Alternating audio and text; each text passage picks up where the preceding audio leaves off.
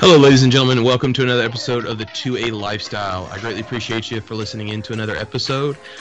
With us, we have a great guest, and before we start getting into that, let's go ahead and start getting the house rules in order. If you haven't already, go ahead and check out our social media. We are everywhere at 2A Lifestyle. That's 2 spelled out TWOA Lifestyle, except for Instagram. 2 is the number 2A Lifestyle. Also, check out our Patreon.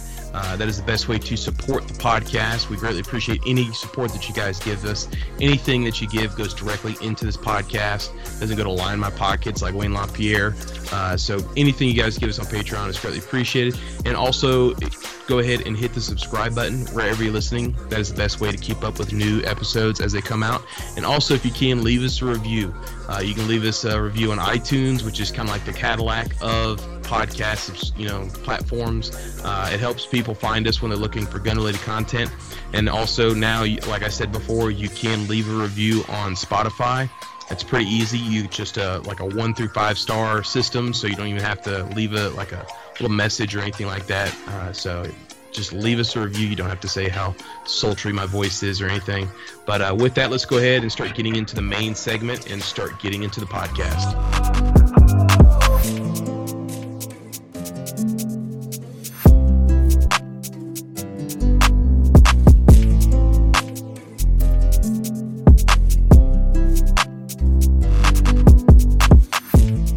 With us we have Ethan. Ethan, I don't know if you want to. Do you want your last name put out there, or that's fine? Yeah. Okay. All right. We have Ethan Wagner with us from Live Free Armory. And Ethan, go ahead and tell us a little bit about yourself and what Live Free Armory is. So I'm from Florida originally. I actually in 2007 I joined the Army. Stayed until about 2014 when I actually got in a car accident and had to get out. A drunk driver hit me while I was on a motorcycle.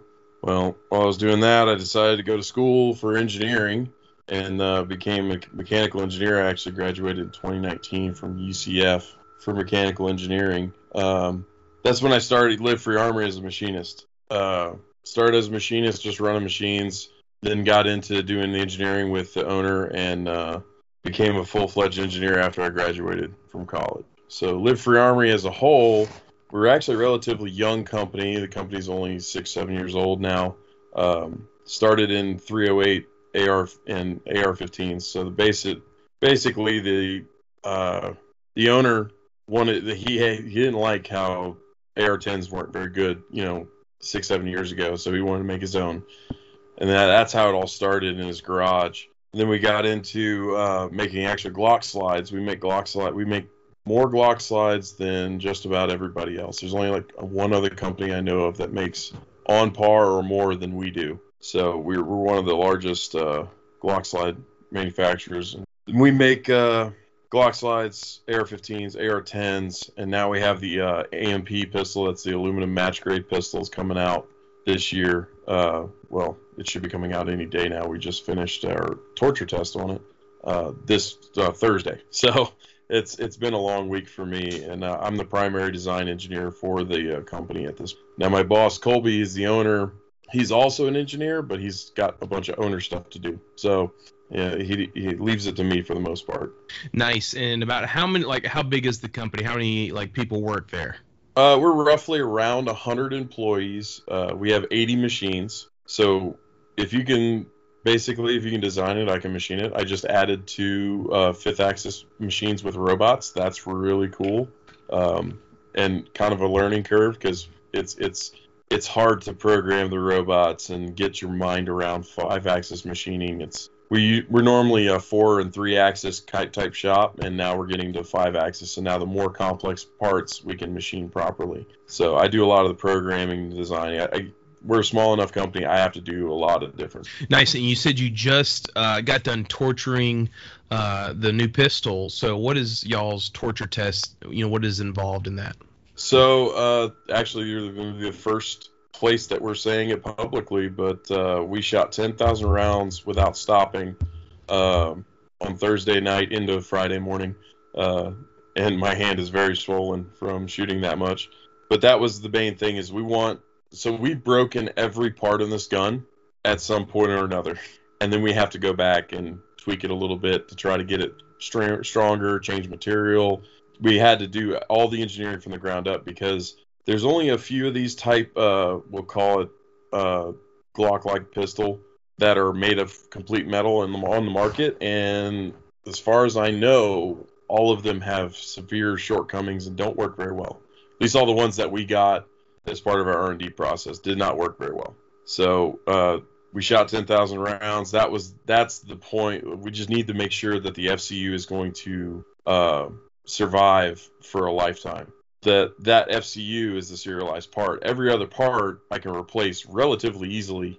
The serialized part, I don't want to have to make somebody redo paperwork or jump through a bunch of hoops. So the FCU has to be perfect, and that's what we were trying to get done.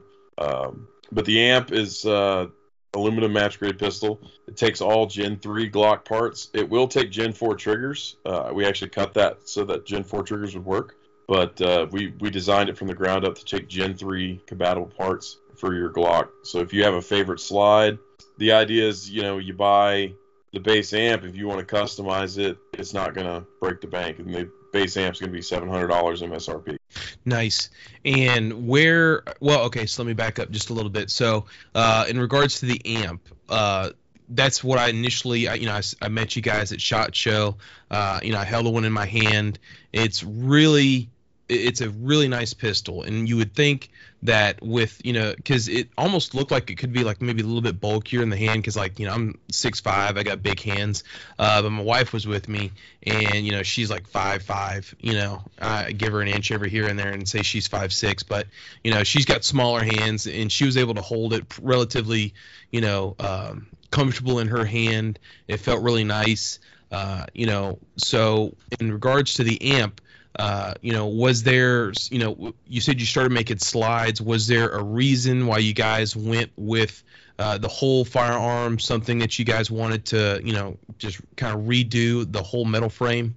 There was two owners, and one of them has since retired. It was actually his idea initially to go with an aluminum frame Glock.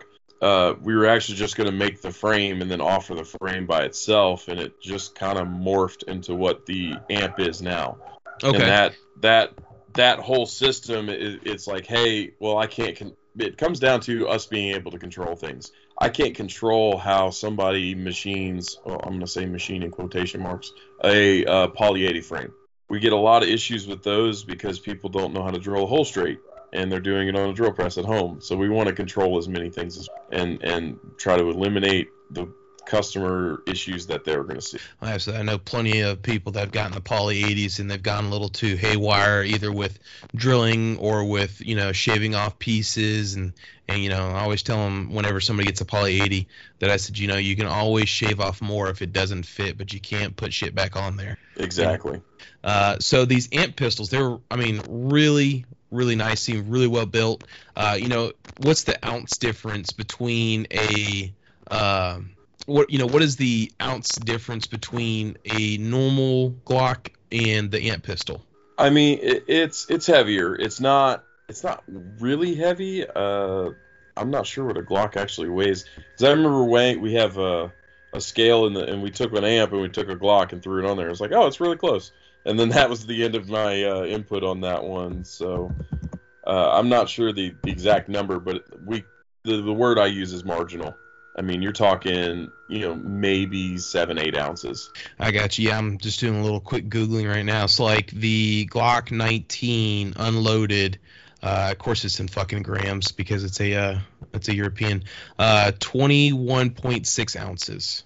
Yeah, and ours is, of course we did, 1.7 pounds. So let's convert that real quick. Yeah. It's close because I couldn't really notice anything because I carried Glocks because in my career I carried Glocks for 8 or 9 years out of my 12 or 13 that I've been in, and it's nothing noticeable. So it's not like you're adding a whole bunch. What type of metal are you guys using for the frame? So the frame is actually 6061 T6 billet aluminum. Now, what you see a lot of these, a lot of the aluminum frame stuff that I've seen is actually a forging that they then machine. Mm-hmm. We're machining it out of a solid block of aluminum. and then we take it from a square and then make it a gun. So Nice. the slides 416 are stainless, heat treated, and the FCU was 416. Once again, we haven't said anything publicly yet, but we just changed the material to a stronger material on the fire control unit, and it's going to be 17.4. That's going to be heat treated.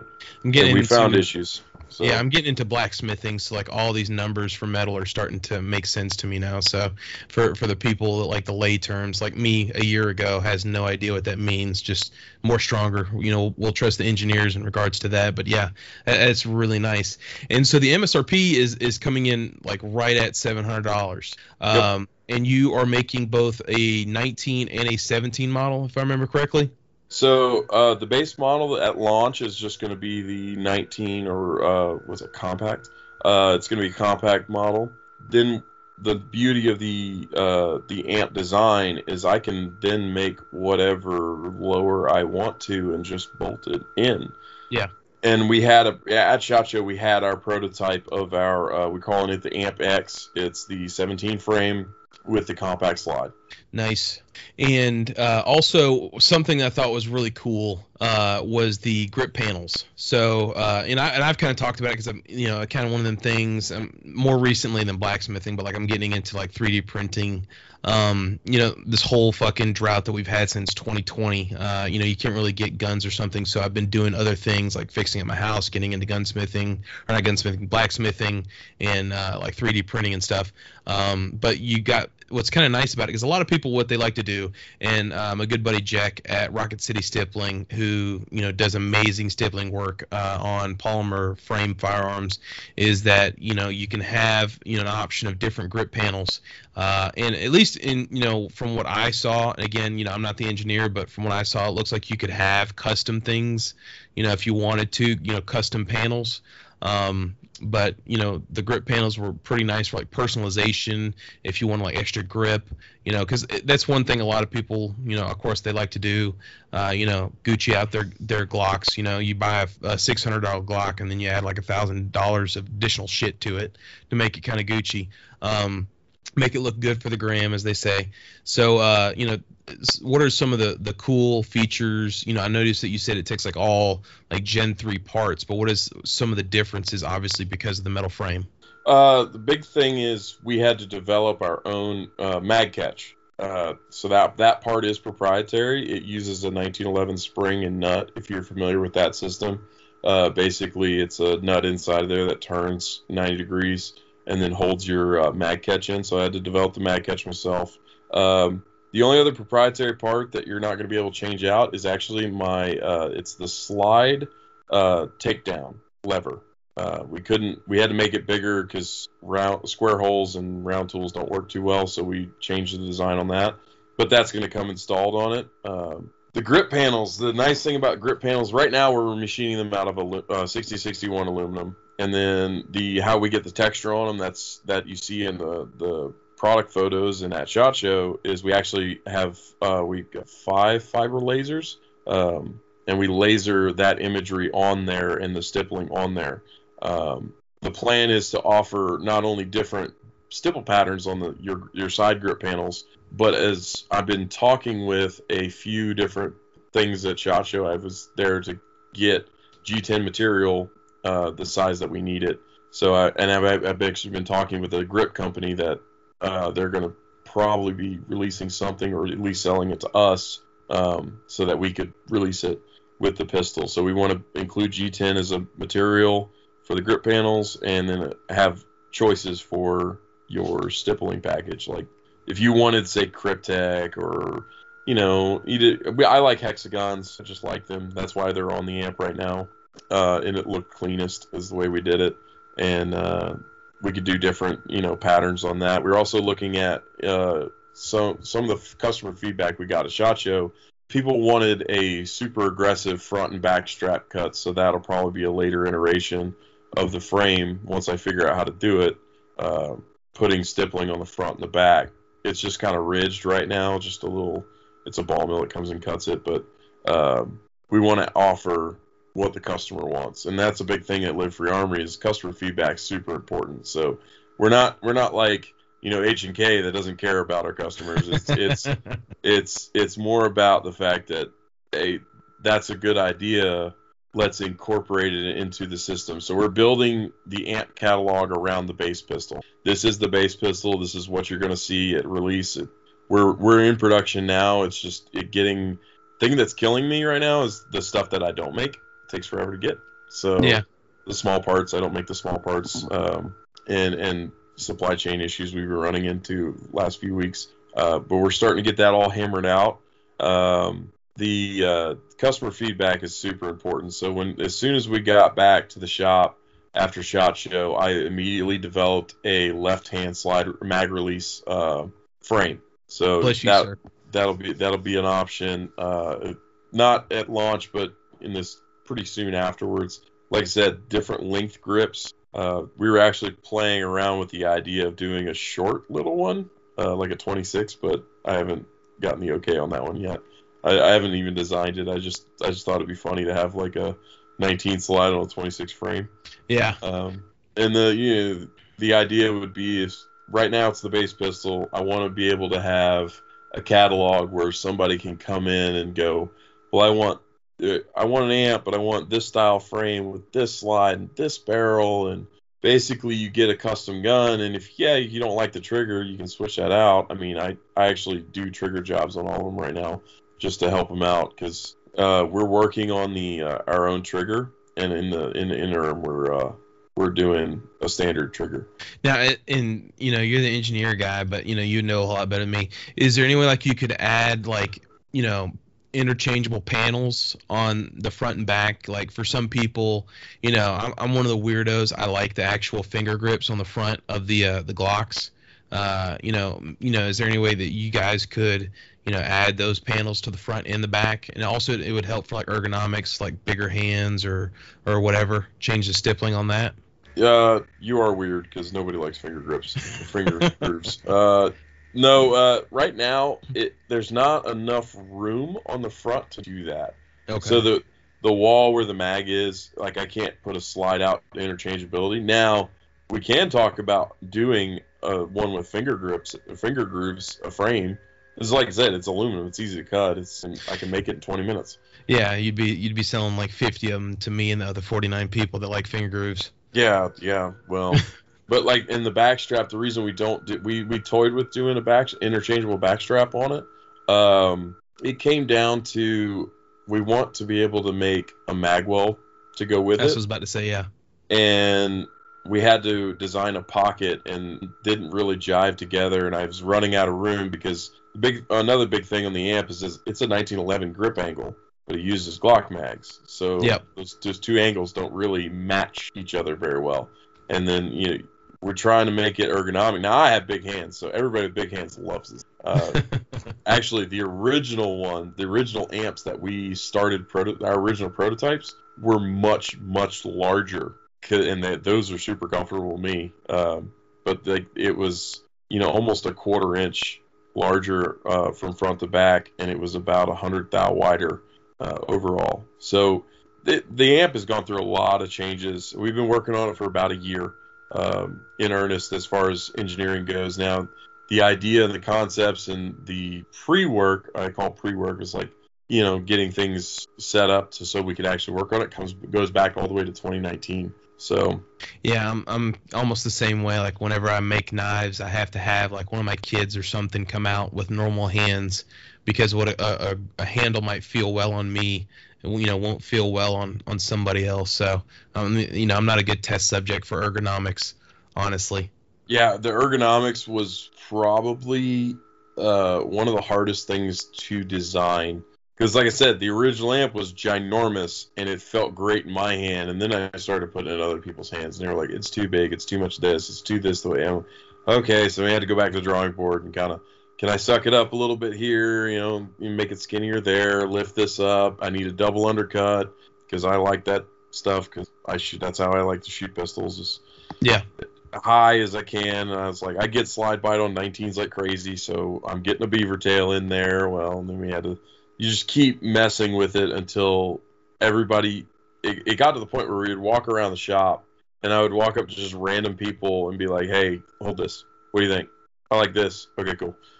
Like just go and just grab whoever I could, and then my boss would show off the gun to his customers and his partners and people he works. You know, they're not in our company, but they work with us in other aspects, like our tooling guys. Like the tool rep comes in, like, "Hey, grab that." Like, Yeah. see what you think about it. And then like we took all their feedback, and I think we have something that's actually really special. It actually didn't hit me until SHOT Show what we had actually accomplished. Not to toot my own horn or anything, but it's really cool. From me being the gun guy, there's a couple of gun guys at the company, but there's not any gun guys at the company that are as deep into guns as me.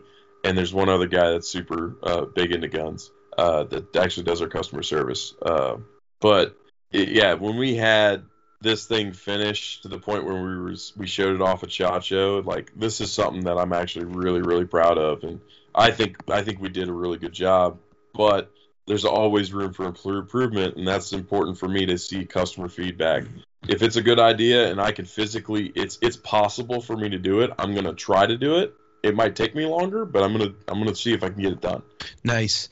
Now, when you're talking about the takedown lever, like, does this fit in Glock holsters? You know, like, Absolutely. I know, like, okay, I just was wondering because I know like Kydex is a little bit more snugger fit than like maybe like Safariland, or if you have a Blackhawk, one of those trash kind of holsters or something. There was one holster I had problems with, and because if you know the Kydex, on the end of the holster, they sometimes don't make it straight. They actually like curve it in a little bit on the end. Yeah. It's the only holster I ever seen that had problems getting it in there because my front end is a little wider than the Glock, but all the other Glock holsters that I've tried to fit. Kydex is a super fun material, and I do a lot of Kydex stuff for my competition setups, but you just heat it up, throw your gun in there, squeeze a little bit, it's good to go.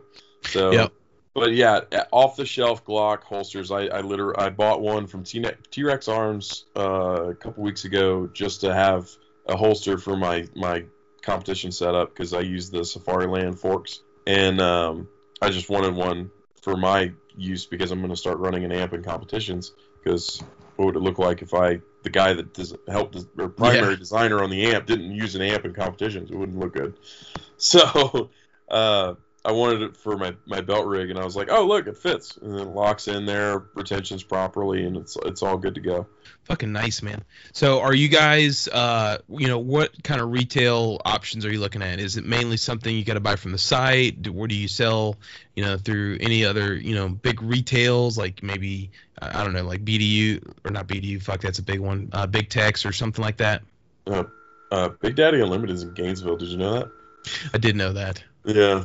They're not too far from me. It's about 3 hours. Anyways, right now, if you want to be the first to get your hands on it, you have to. Now, we're not collecting money on it, but when you select pre-order, you get put on a list that as they come available, we go, hey, do you want one?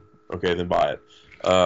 So we haven't collected any money on an amp, obviously. That I feel it's disingenuous to do that. But so the first sets are going to go on our they're going to go to our pre-order list, and then I've got one distributor that wants 100 of them to start, and then I've got a bunch of different shops. So we have a dealer portal on our website that dealers can sign up and buy stuff from us at dealer cost. So we've got a couple different avenues that are going to be available. You should be seeing it in your standard run-of-the-mill shop within 6 months. And what kind of numbers are you gonna, like you said, you're from Florida, are you gonna pull a Kel-Tec where you release something and make like 100 a month and just tell everybody to fuck off? Or I know you said you got 100 employees is a lot of people, but just especially milling billets straight from it, that's pretty time consuming. Like, is it something where you guys, had a bunch of parts like stocked up, ready to go? So like whenever you start selling, you got like a good amount to ship out. What's the availability going to be like? So we have a goal, a weekly manufacturing goal, like assembled pistols, and that's going to be, I'm just going to throw it, it's going to be greater than 100 a week. Nice. I'm not going to tell you the exact number because Don't want to put up expectations up there. Well, I'm not sure exactly what the boss wants to tell me about that. Anyways, or wants me to talk about as far as actual numbers go. I have a sales goal for this year, and it's kind of a lofty one, but I think I can hit a pretty good 25,000 sales this year by the end of the year. I think I can get more than that, but I'm trying not to like throw too big of a number out there. But I gotcha. We're always in production. We've been making the parts. The only thing, like I've got a stockpile of slides. I got a stockpile of all the stuff that I make. I've got stockpiled. The things that I don't make is the problem. So like your slide parts kit and most of your lower parts kit that we don't make. Like there's one pin and the trigger bar and the trigger housing is like I had to make my own locking block because I couldn't get any. So we had to make the locking block that's in it. And what's the exact release date of this? I don't have an exact release date. I've actually on Monday we've got to turn on the last of our manufacturing to get it going. And then I've got to fulfill. So we allowed our employees to order the first ones. So the first 50 are going to our employees first. Once I fill those, then I'm starting to fill the pre-order. Nice. So it's 2-3 weeks I'm looking at before I'm starting to fill these bigger orders like distributors and dealers and whatnot. Nice. Let me know whenever you do. I'd love to put it on my socials at least because like I said, it was a great product. It was one of the products at SHOT Show. That one of the bigger products at SHOT Show. There's a lot of smaller stuff that I thought was really cool at SHOT Show that I haven't seen before that were just coming out. But I mean, y'all's product was one of the bigger products that just came out that I was noticed that it's different. It's not it is a Glock clone, which I mean Glocks are Glocks, but it is different enough to make it stand itself out. It's not just to get lost in the fray. I mean, to be honest, the Glock is a clone of a Browning design anyway. So yep, it's all based on the stuff that Browning, the god of the gun industry, like made in 1910. Yep. Like it's a Browning tilting action that's just a double stack magazine. He made that in like 1913 with the effing high power. So so it's really cool what we saw at SHOT Show. It was really unnerving because I didn't even tell my wife what we were really working on at work because I didn't want to tell people, and then I didn't know what I could tell people while we were working on it. And then when they actually they announced it just right before SHOT Show, they put a video out, and then I was able to tell people, "Hey, this is the gun I designed." So it was pretty cool. It was really nerve-wracking because it's in-house that whole time, and you don't know what the consumer is going to think. And when they pick it up, and it's a good-looking pistol, they look at it and they go, "Wow!" I mean, it's just really nice. So I've enjoyed the whole process. Really, it's been a lot of late nights. Like this whole week, I think I put 70 hours into the office this week because between shooting and torture testing and like, oh, we've got to set this edge back this way, 5 thou to make it perfect. And we're constantly updating what we can do to make it better. And the idea, and the owner told me this, he's like, doesn't matter as long as we're putting out the best product possible. So that's our goal. Yeah, absolutely, man. So where can they find Live Free Armory on websites, social medias, everything? So livefreearmory.com is the main website. That's where you can actually pre-order. Once you hit the landing page, there's a big thing. It's the AMP, and you can learn more and pre-order. And that pre-order puts you on basically a contact list for when they're available. You have the capability of buying one first. We do have social media, YouTube, Instagram. We have a TikTok. I don't know why, but we have one. I don't do TikTok. I don't get it. Like I don't understand it at all. So I'm kind of bad with the social media. We also have Facebook and all that as well. Nice. All right. So Ethan, you want to stick around and go ahead and let's talk about some news in the gun industry? Oh yeah. Give us that engineer. This week's been wild. Oh, same, man, same. Yeah. All right. So just like me, you're a huge fan of the shooting sports. So anytime there's news of the shooting sports, we're going to talk about it. The first article comes to us from AMALand, and talk about this week in Shooting USA was the USPSA Carry Optics and PCC Nationals. Those occurred actually already, I believe it's already passed, but it happened at the Talladega Marksmanship Park, which is just up the road from me, and be looking forward to seeing the results on that. Next article is from Tactical Life, and I really don't give a shit about gotta have I think it's called Title IX when I was in school. If you got to have an equal amount of like boys and girls sports or something. But I wanted to talk about this just because of the fact that a lot of people, when they think of the gun industry and guns, they think of either guys or Terran Tactical Bunny type gun bunnies walking around. But that's not the case. We've seen like with what's Jerry Michlick's daughter, is it Lena? I think it's Lena Michlick. Yeah, we Lena. met her at SHOT Show. She was walking around with Jerry there for a few minutes. I ran into Jerry, but I didn't run into Lena. But the article states that a first all-female high school shotgun sports team. Now, a lot of people don't think of shooting sports in high schools. There are some really good collegiate shooting sports teams. Clemson their social media is pretty good, and they have a pretty good shooting team. But this is from the St. Lucie, which is a St. Lucie Priory High School. Obviously, it's a Catholic high school, but it's out of. I'm trying to see where it's from. I don't see exactly where. But they are a clay shooting sports team. And like I said, I think it's pretty cool that you have some high school girls. They're from Glendora, California, of all places. If you can believe California having a shooting sports team. I thought that was a little wild, but I mean, I'm cool with it. No shit, right? Yeah. But I think it's really cool that you have, young people getting into shooting sports, because that's what it's all about, is, fostering that next generation of gun lovers. And then having, an all-female shooting sports team, that's really, just kind of shows that it is, honestly, the Second Amendment is for everyone. It doesn't matter age, gender, whatever. Oh, yeah. I don't care about the all-female part, but when I was in high school, I would have killed for a shooting team for my high school. It would have been super fun. Like, I've always enjoyed shooting sports. And the thing is, I don't know, if schools, the way they work, a teacher has to basically say, hey, I want to do this, and the school has to sign off on it.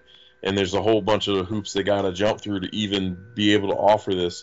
And which I thought was interesting is that they're a private school. So, of course, it would be a private school because they probably have less hoops to jump through for this. But I'm telling you right now, there's some of these girls that probably spank me on the clay fields. Like, I've shot against some of the junior Olympians at Sporting Clays, and like they were amazing how good they were. Like, they didn't drop a shot the whole weekend. Like, that's the kind of numbers that some of these girls can get. I love it. I mean, it's good stuff. I can't shoot clays to save my fucking life. I'm terrible at it. I tell people when I go fucking dove hunting, I'll bring like 200 or 300 rounds, and I may come home with 1 or 2 birds. I'm just terrible at it. Yeah, it's awful. Oh, last time I went dove hunting, I brought home a gaggle, and we sat there for about 2 hours just getting after it. I mean, I'm pretty good with shotgun, but my rifle's my big thing. Yeah. Next article comes to us from Tactical Life as well, and it's talking about Zach Rodman will be sponsored by Blackhawk for the tactical games. Now, the tactical games is a little bit different type of shooting sport that we normally cover. We normally cover like IPSC, IDPA, USPSA, obviously like clay shooting, but the tactical games is kind of like shooting mixed with a Tough Mudder. I think is what that kind of shit's called. But basically, Rodman been a police officer in Kokomo, Indiana, for 15 years, and he has been on the SWAT team there for 12 years.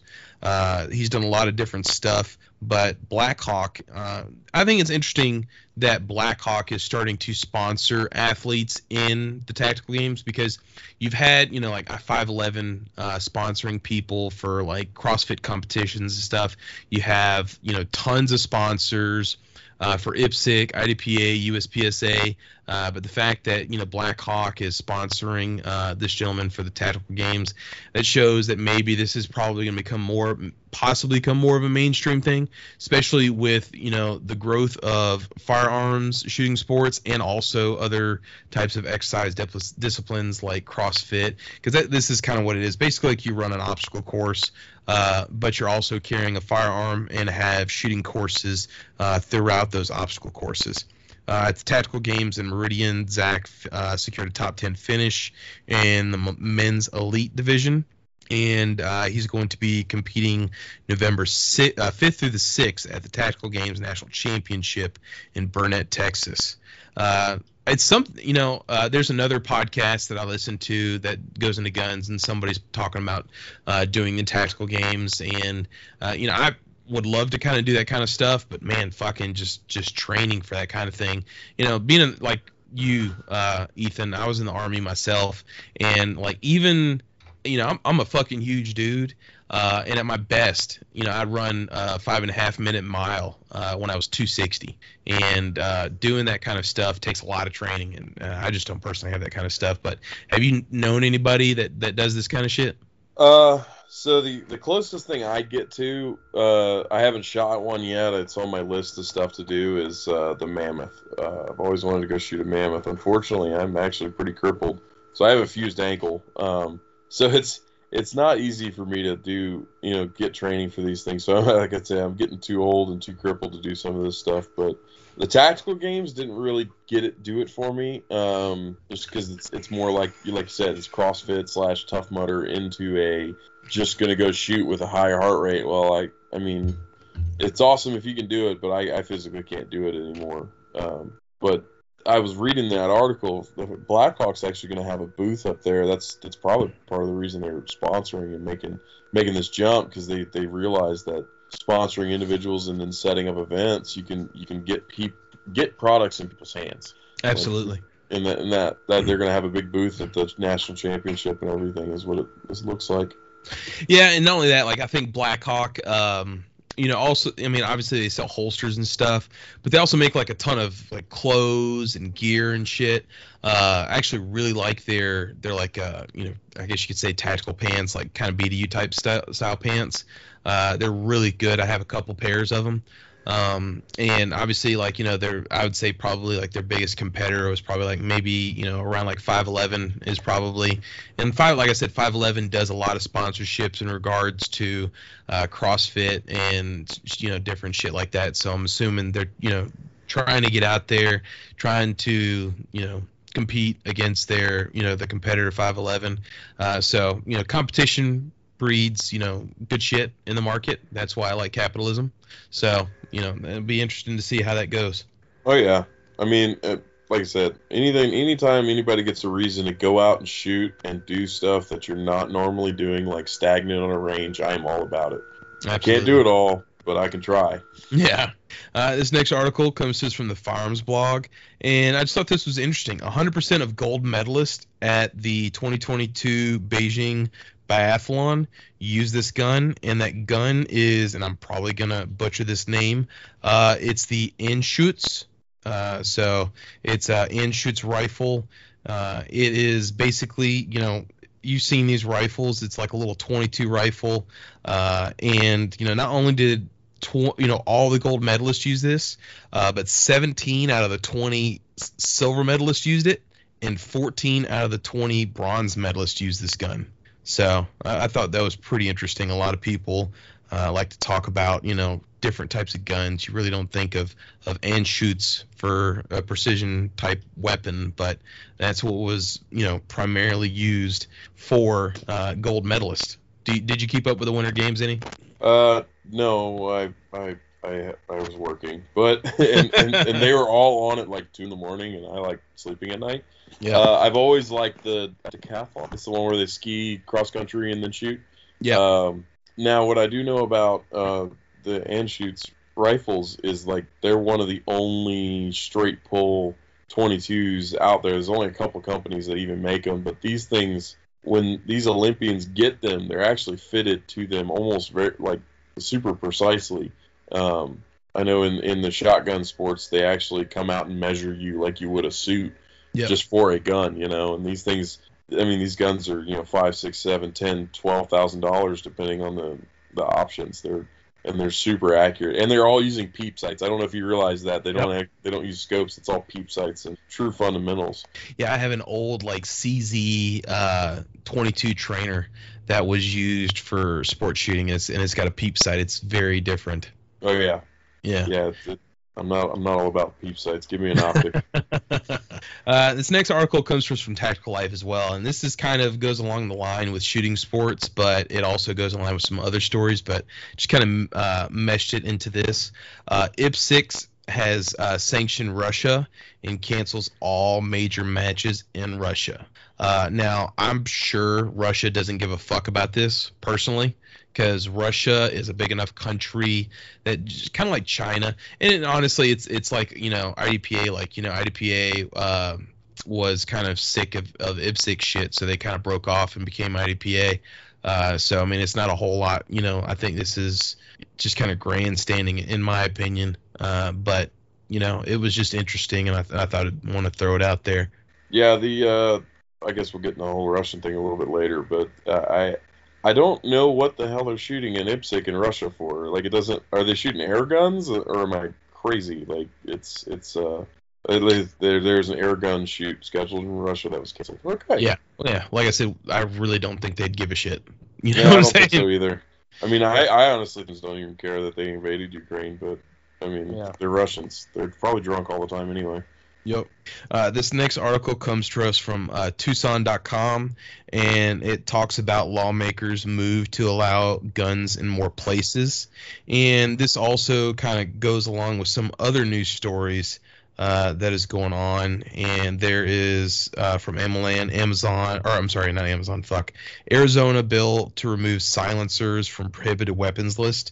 And I put these kind of two together because for like Zennials or Gen Z, whatever the fuck you want to call yourself, before if you remember like the 2008 election and kind of before that, and I'm originally from Texas. Arizona is just like a hop skip. That's where actually my dad's from, is Arizona.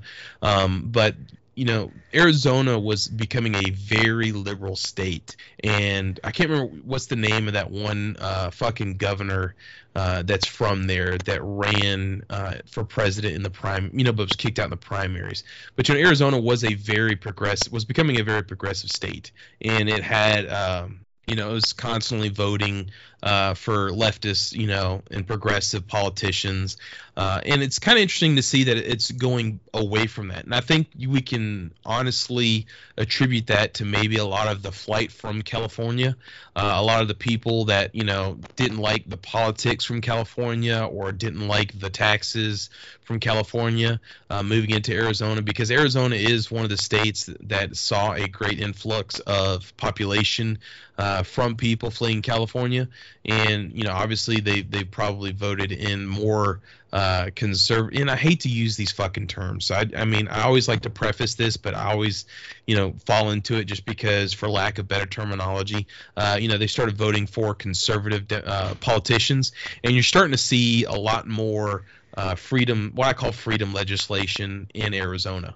Do you know anybody in Arizona, or have you kept up with? I mean, you're kind of older like I am. Do you remember like back in the day in like the late 2000s, before 2010? Arizona was a Democratic state, really. Yeah, it used to be a stronghold. Now I really don't understand like I've never been to Arizona or anything, but like the demographics is very strange. The population centers are always going to be blue. That's how it is. Yep. And Phoenix is ginormous. So, like I said, I don't know the politics or like the culture out there or anything like that, but I've seen more and more of everybody's kind of understanding that the bullshit that we've dealt with in the last 50 years with gun legislation is just that. It's kind of crap. It doesn't do anything for anybody. Now you have your hardcore, libs that want to do everything they can to get rid of AR-15s because they're scary and black, and it's like, yeah, but they account for less than 500 deaths a year, really. Like, hammers kill more people. and you start to see more and more. And this one So the Arizona one is actually it's not that they couldn't have suppressors. It was, for some reason, it was in their legislation that it was not legal unless it was legal under federal law. Yep.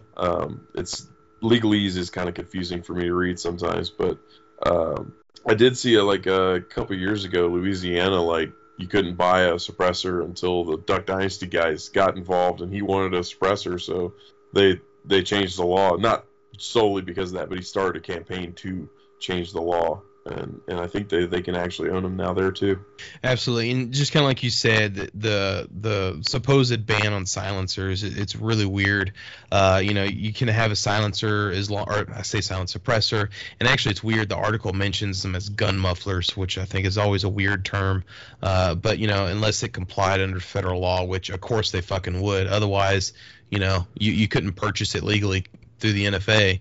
And then the other bill would allow carrying in places except for like school and court and stuff like that.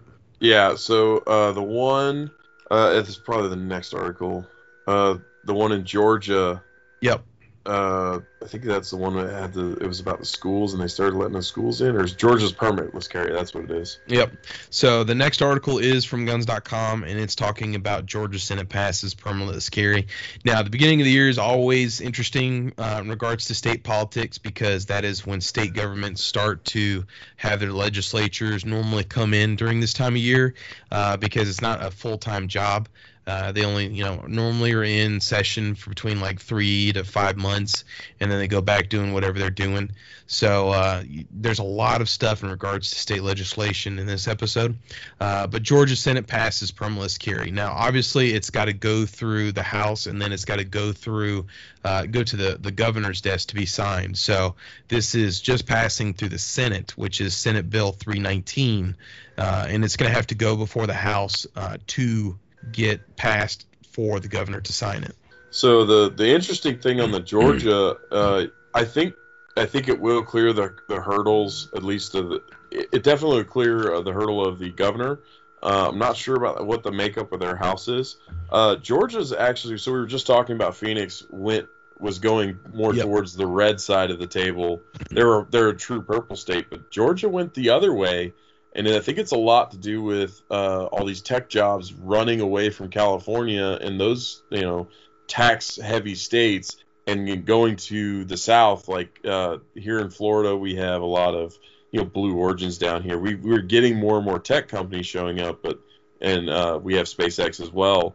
But in Georgia, you got these tech companies showing up there. Same thing in Austin, Texas. It's actually changing Texas to a purple state because of the migration from New York and California, and Georgia went more blue in this. I think this actually would clear the hurdles. It's going to see some pretty staunch. There's going to be some pretty good little fighting over this one. I could see that coming. It's definitely going to be a 2022 talking point on both sides. You're talking about the migration into Georgia.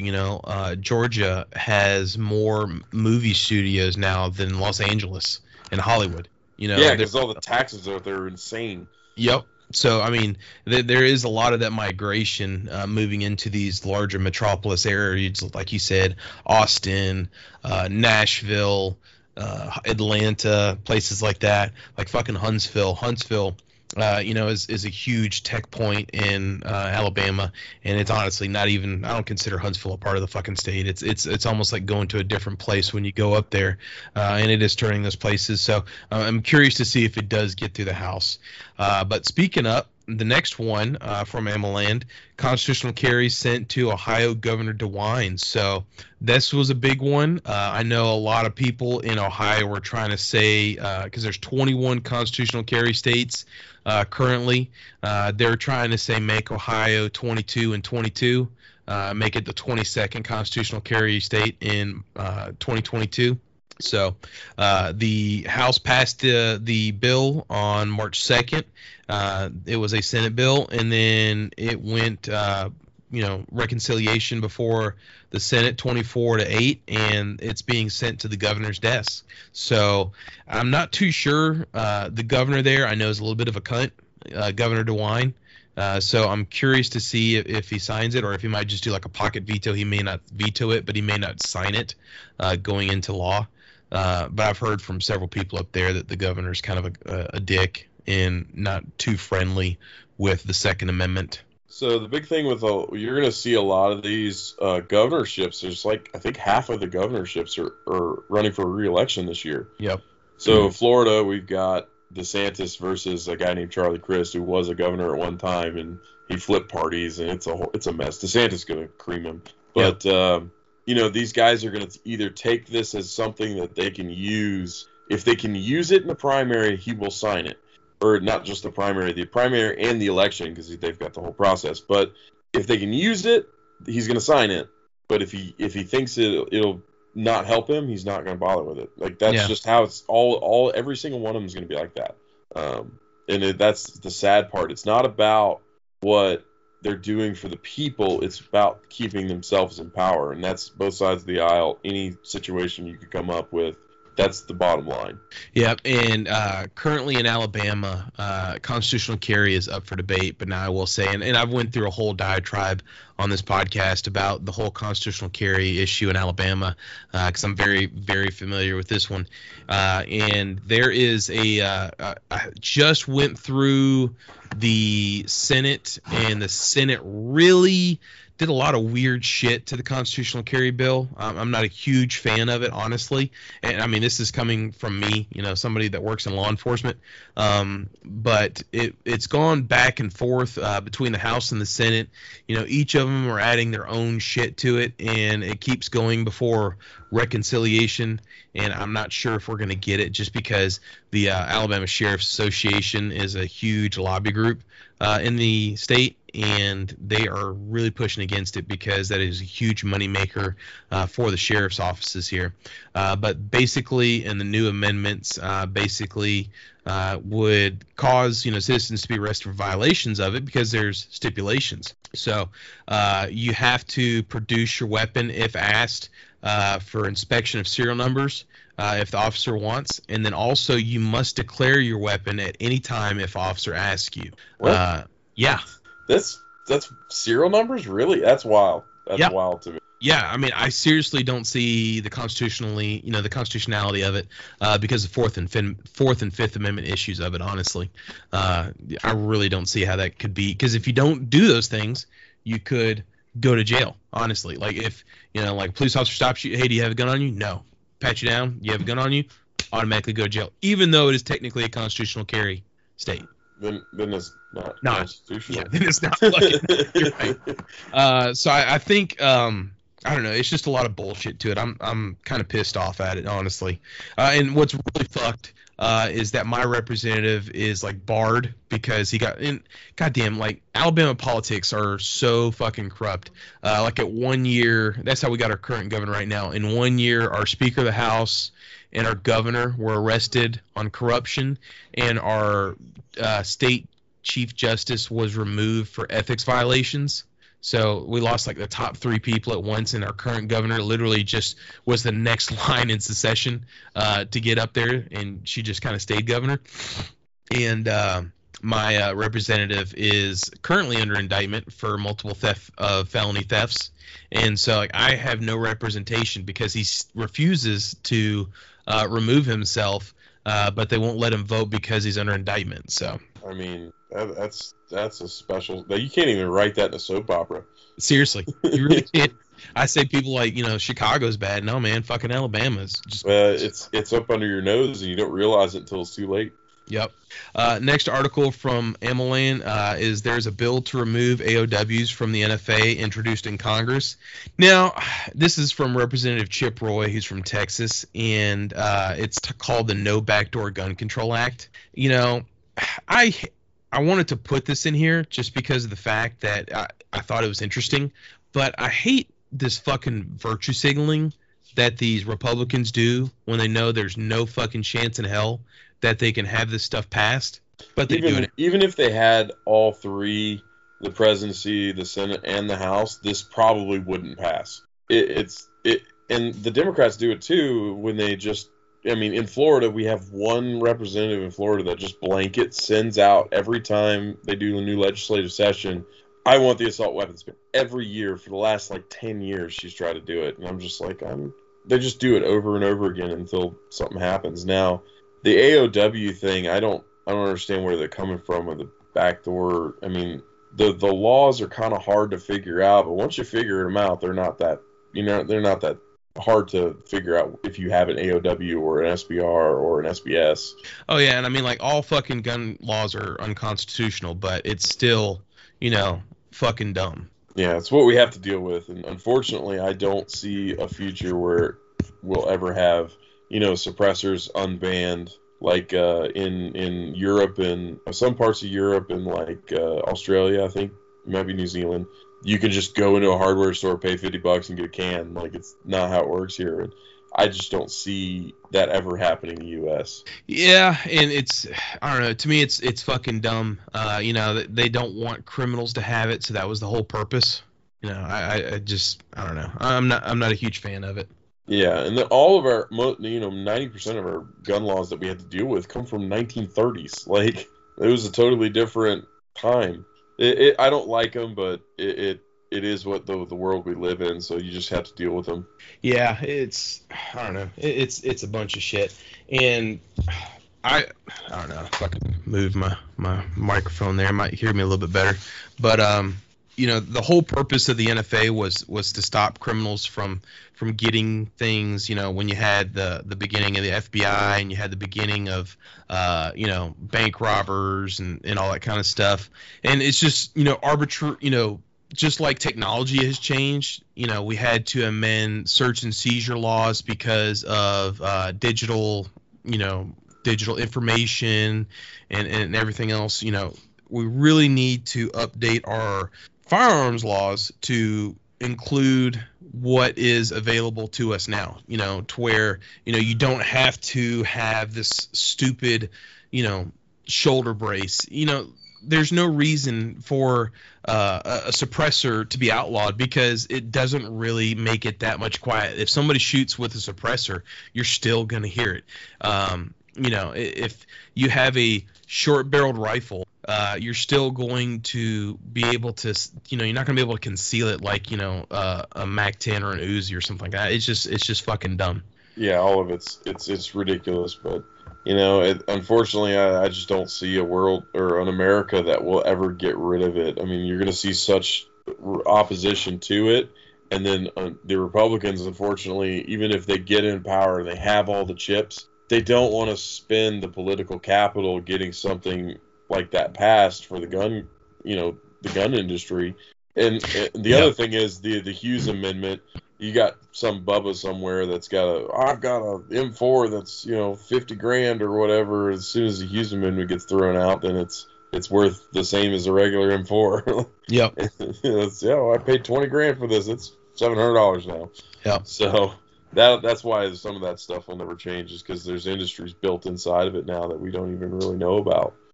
Next article comes to us from AmmoLand, and it talks about Maryland House hearing oppressive dealer requirements.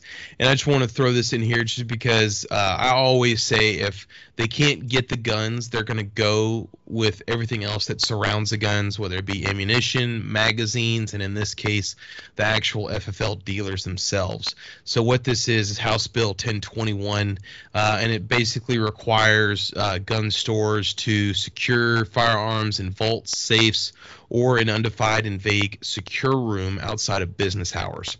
Now, if you don't have a gun safe, or if you have a shit ton of guns, and don't realize how expensive gun safes are, I mean, this is putting a lot of undue burden on the dealer itself to have to do some sort of, modification to their store, or purchase more fixtures, or purchase more safes, whatever it may be, to satisfy this law. And that's what they're trying to do, because most gun stores are, like mom and pop kind of gun stores, and this is trying to basically price them out of business.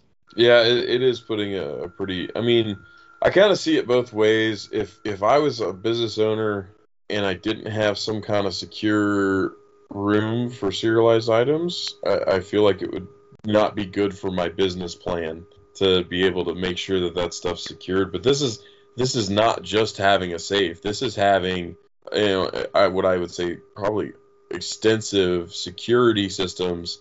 If I've got a safe, why do I need bars on my windows? It's just, in security, I don't even know what a security screen on a door is. So, Halberts or is it Halberts? Whatever the poles are for the driveway. Like you're talking, you're gonna have to get to the building and have variances put up. I mean, if a business does not have all the stuff that's already here, like they're requiring in this bill, I mean, you're talking $20,000-$30,000 just to do it. Between alarm systems and video surveillance and bars and whatever a security screen is, and doors and windows that have to be the security screen, and then physical barriers. So yeah, you're talking a lot of money and if it's a mom and pop shop that's in middle of nowhere Maryland, they're not going to be able to pay it. They're going to close the doors. Absolutely. And this next article I put up here because I was really wanting to talk about the last article on here, and it comes to us from Pew Pew Tactical, and its title is, the whole title is Weekly Wrap, Bill Wants to Remove AAWs from MFA, which we've talked about, but the second one is what I want to talk about is Study Says Gun Surpasses Cars in Premature Deaths.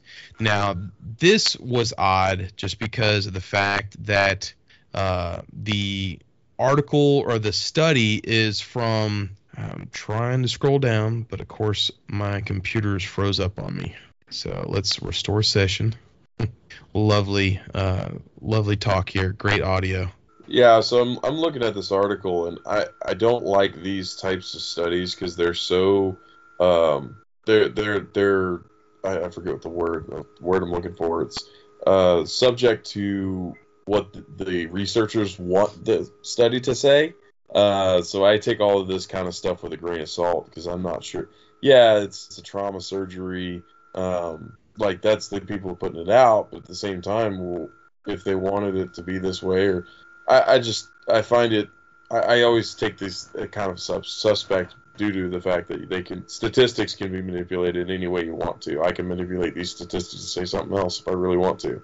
So until it's peer reviewed and everything, I'm not sure how much I would believe it. Well, and what I've done, oh my Christ, and my laptop just completely destroyed itself. Of course it did. So it's restarting and rebooting. So while we're doing this and waiting for my laptop to go through whatever the fuck it's doing, I know something that I was talking about earlier, and we can go ahead and get into even without looking at the sources, but is the whole, obviously, Ukraine issue. And if you aren't familiar, if you've been living under a fucking rock, which you had to have been this last week and a half, if you don't know what the hell's going on, is obviously Russia has invaded Ukraine, and there's been a lot of things going on. There's a State of the Union address this past week, and in it, Biden has talked about the Ukrainian people that has gone and stood up against the invading Russians and talk about how well they've done. And, when the invasion first happened, there was a plethora of Ukrainian citizens going down to government centers, and they were just being given rifles, what the progressives and gun control proponents are calling, weapons of war, what they want to have taken away from us, handed out to normal civilians, with little or absolute no training. And they are providing some training to the people there in Ukraine as it's going on. But, just the hypocrisy of it, of them praising Ukraine, and the Ukraine people, and then also going and still wanting to condemn our Second Amendment and have those same tools that we use, taken away from us. And it is, to me, is just insane. I always am curious to know the line of thinking of what some of these people actually think in regards to this, just because, why is it okay for one but not for us? Why is it okay for the Ukrainians but not for American citizens? What is your thoughts been on all this, Ethan? So the whole Ukraine thing, it really boils down to is Putin wants a buffer zone from NATO, and he wants Ukraine to be that buffer zone. So that was what I assume is the biggest factor for him invading. Now, if you've been following in things like Twitter, these people, these super lefty gun control advocates are like, they're handing out rifles. This is great. Fight for your home country. And then in the same breath, they go, but I don't like the fact that they're getting military grade weapons or whatever buzzwords they're going to use. Now I don't. What did you do in the military, Nick? If you don't mind me asking. I was a combat engineer. Combat engineer. So 12 boom boom. Gross. So I was a scout. So there was an entire Twitter thread, and if I could find it, I would send it to you. I have to see if I can't find it, send it to you for later. There was an entire Twitter thread where some special forces dude did a master class on guerrilla fighting, just in the open, and this is how you have to fight block to block in order to defeat the Russians. And it was glorious to read. And it was don't get caught in a corner. Make sure you have 4 ways out of any place. You're going to get artillery. Make sure you're in a hard building. It went into very, very detailed how to fight in an urban center as the defender and as a guerrilla force instead of being the attacker that, us as military, we're normally the attacking force. So it was really cool to kind of go through that. I will say that the Russians, there's a lot of misinformation coming out on both sides. The Russians say, we've only, lost 200 people. The Ukrainians put out a thing that they said they've killed 9,000 Russians. Yeah. So where is the real number? It's somewhere between there, obviously. There was a video that I saw this morning. Was just released on. I'm not sure if you're familiar with Funker 530 combat footage, and it was it's an Mi-35 attack helicopter getting shot down, and it is in all 4K HD glory, and it is the craziest 30-second video you've ever watched. This helicopter does not have a chance. But yeah, the Russians, I think it's interesting. As far as the military aspect of it, have you noticed that they're not doing any night operations and they have no night vision equipment? Well, the aerial bombardment started happening at night just because of the fact that the Ukrainian Air Force has really put them up like a hell of a fight, and especially since they received 70 new aircraft. And there is video of a big fucking plane. I can't remember, some cargo plane, basically coming from Turkey with a whole truck new of those drones that they've been using to take out the tanks. Yeah, so. I forget what the drone's called, but they're actually a drone. Russians' anti-air systems can't track those drones. They're so small. Yep. So they've been using those drones to great effect, and what they do with them is they run out and find any target they can. But I've seen a lot of videos of them targeting anti-air vehicles. Yep. So their missile launchers and their the Zeuses and whatnot, and just hitting them with those so that it'll free up their airframes to get up and actually provide air support. Yeah, it's been fucking wild. And I will say this, because I wasn't going to say it until this morning he posted it on his page, but I consider him a friend. And a fellow Army vet and meme lord. He runs the at-home FFL without an FFL page. I don't know if you are familiar with, on the socials for Facebook or Instagram. He has the Instagram as well. My good buddy Ron, and we've actually had Ron on before. He is one of the heads of Save the Second, which is a organization to reform the NRA. He is actually on his way today to Poland. He has a suitcase full of IFAKs, tourniquets, first aid gear, and all that kind of stuff, and he's going to deliver it to territorial defense units and people in the Ukraine for this, because he's big med guy and stuff like that. And I don't know if I don't think he, when I talked to him last, he's not planning on actually volunteering or anything, in the Ukraine army, but he's, deploying and donating supplies to people over there that will need it. And, he's just going to help out the best way he can. And we're seeing a lot of people you know, a lot of people that run like vet pages and stuff like that, going over there and either joining up or helping out in the humanitarian effort along the Polish-Ukrainian border. So this is a very interesting time, man. A very interesting time. And not only that, and you know, you're talking about supply chain issues earlier. I mean, fuck, right now, literally overnight, like not even overnight, like from the time I went to work one day, I think it was like Friday, gas here was like $3.40, which was already expensive as shit, and now it's $3.90. Jumped up like 40 to 50 cents here just in that short amount of time. And, you know, this is interesting times to where we're going to see what can happen here, because Ukraine, you know, it's not a very, you know, progressive country, I guess you could say. I mean, it's a very modern European country, but it is not, you know, as modern as, say, like, you know, the UK or France or Germany. You know, there's still like a lot of corruption there. But, you know, to see this happen from one, you know, world power happening to one of its neighbors in Europe, it's very interesting times, and we're seeing, you know, the realities of why we have our Second Amendment and why we need to constantly be vigilant in regards to not only just internal threats but external threats as well. Because I was thinking, you know, when this first happened, I was thinking, you know, fucking Xi Jinping from the, you know, Chinese Communist Party there was looking at this and just kind of seeing what's the reaction if he should go ahead and go after Taiwan. You know, we saw a lot of, I think there was like, was it like 5 or 15 fighters were escorting an intelligence plane, you know, from the Chinese communist country over Taiwan, you know, flying in Taiwanese airspace. You know, you're seeing a lot of stuff going on, and this is, like I said, this is interesting stuff. We're seeing a lot of Red Dawn shit happening in real life, and it's stuff that we need to pay attention to.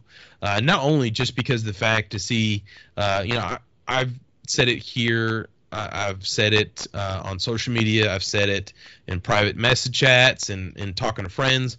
You know, basically all governments are pretty shitty and corrupt. You know, I'm very much a small government kind of person, and I think we've seen, you know, between Biden and the Ukrainian government, there's a lot of shady shit happening there between, you know, before this invasion actually happened. But I'm still think, you know, I'm for the Ukrainian people that are being, you know, bombed and you know, fucked with by Russia. And I personally think the Russians, well, we've seen this, you know, the Russians are being just fucking lied to, bowled out face fucking lied to about what's going on, and they're just going on and doing with it, you know, going along with the drum just because of the fact they don't know any better. And so it's just governments, you know, fucking with other governments, and the people are the ones it's suffering for.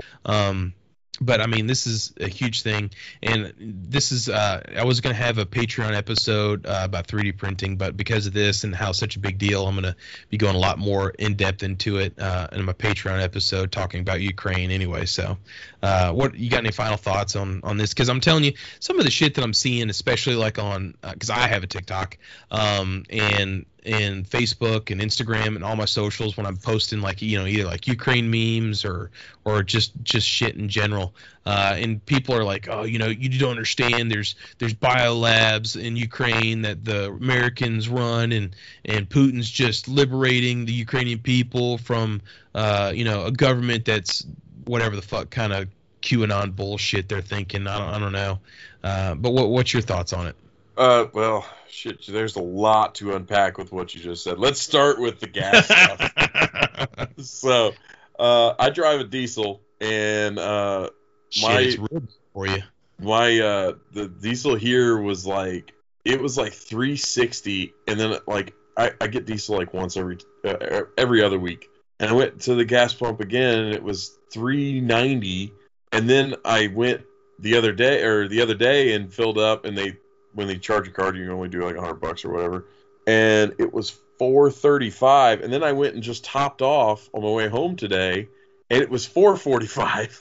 Yeah, in like 12 hours. It's crazy. So that, I mean, Biden did that on his first day of office. Don't care what anybody says. His executive orders made us dependent on energy from other countries. national security starts and ends with energy independence, meaning that we have to have control over our fuel. We have to have control over our electricity.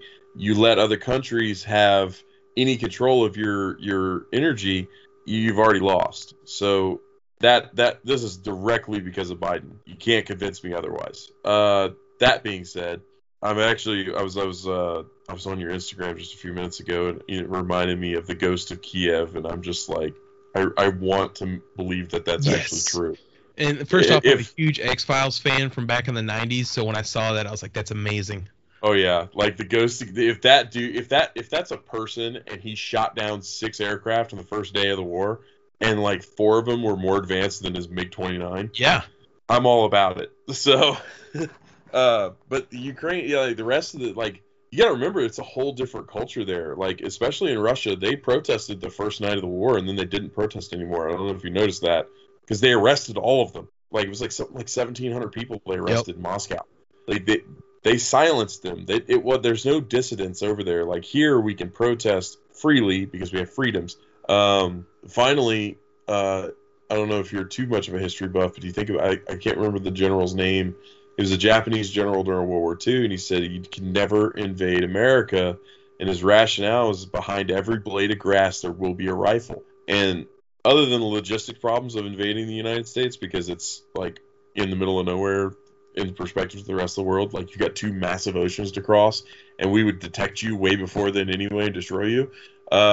Yeah, you would literally be fighting for every inch of ground in this country. And that is the point of the Second Amendment. Everybody likes to do it's for hunting. The deer don't wear Kevlar. That was a quote from Biden. Yep. Even in his State of the Union address last week, I didn't watch it because I cannot stand watching anything he says, but I caught the cliff notes on articles later.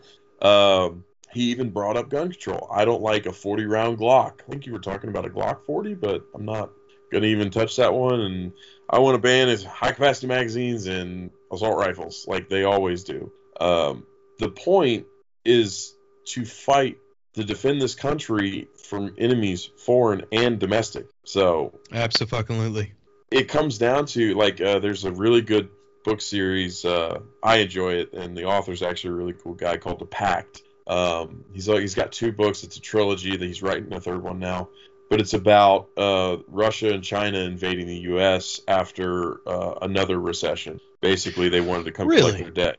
He's a former Green Beret.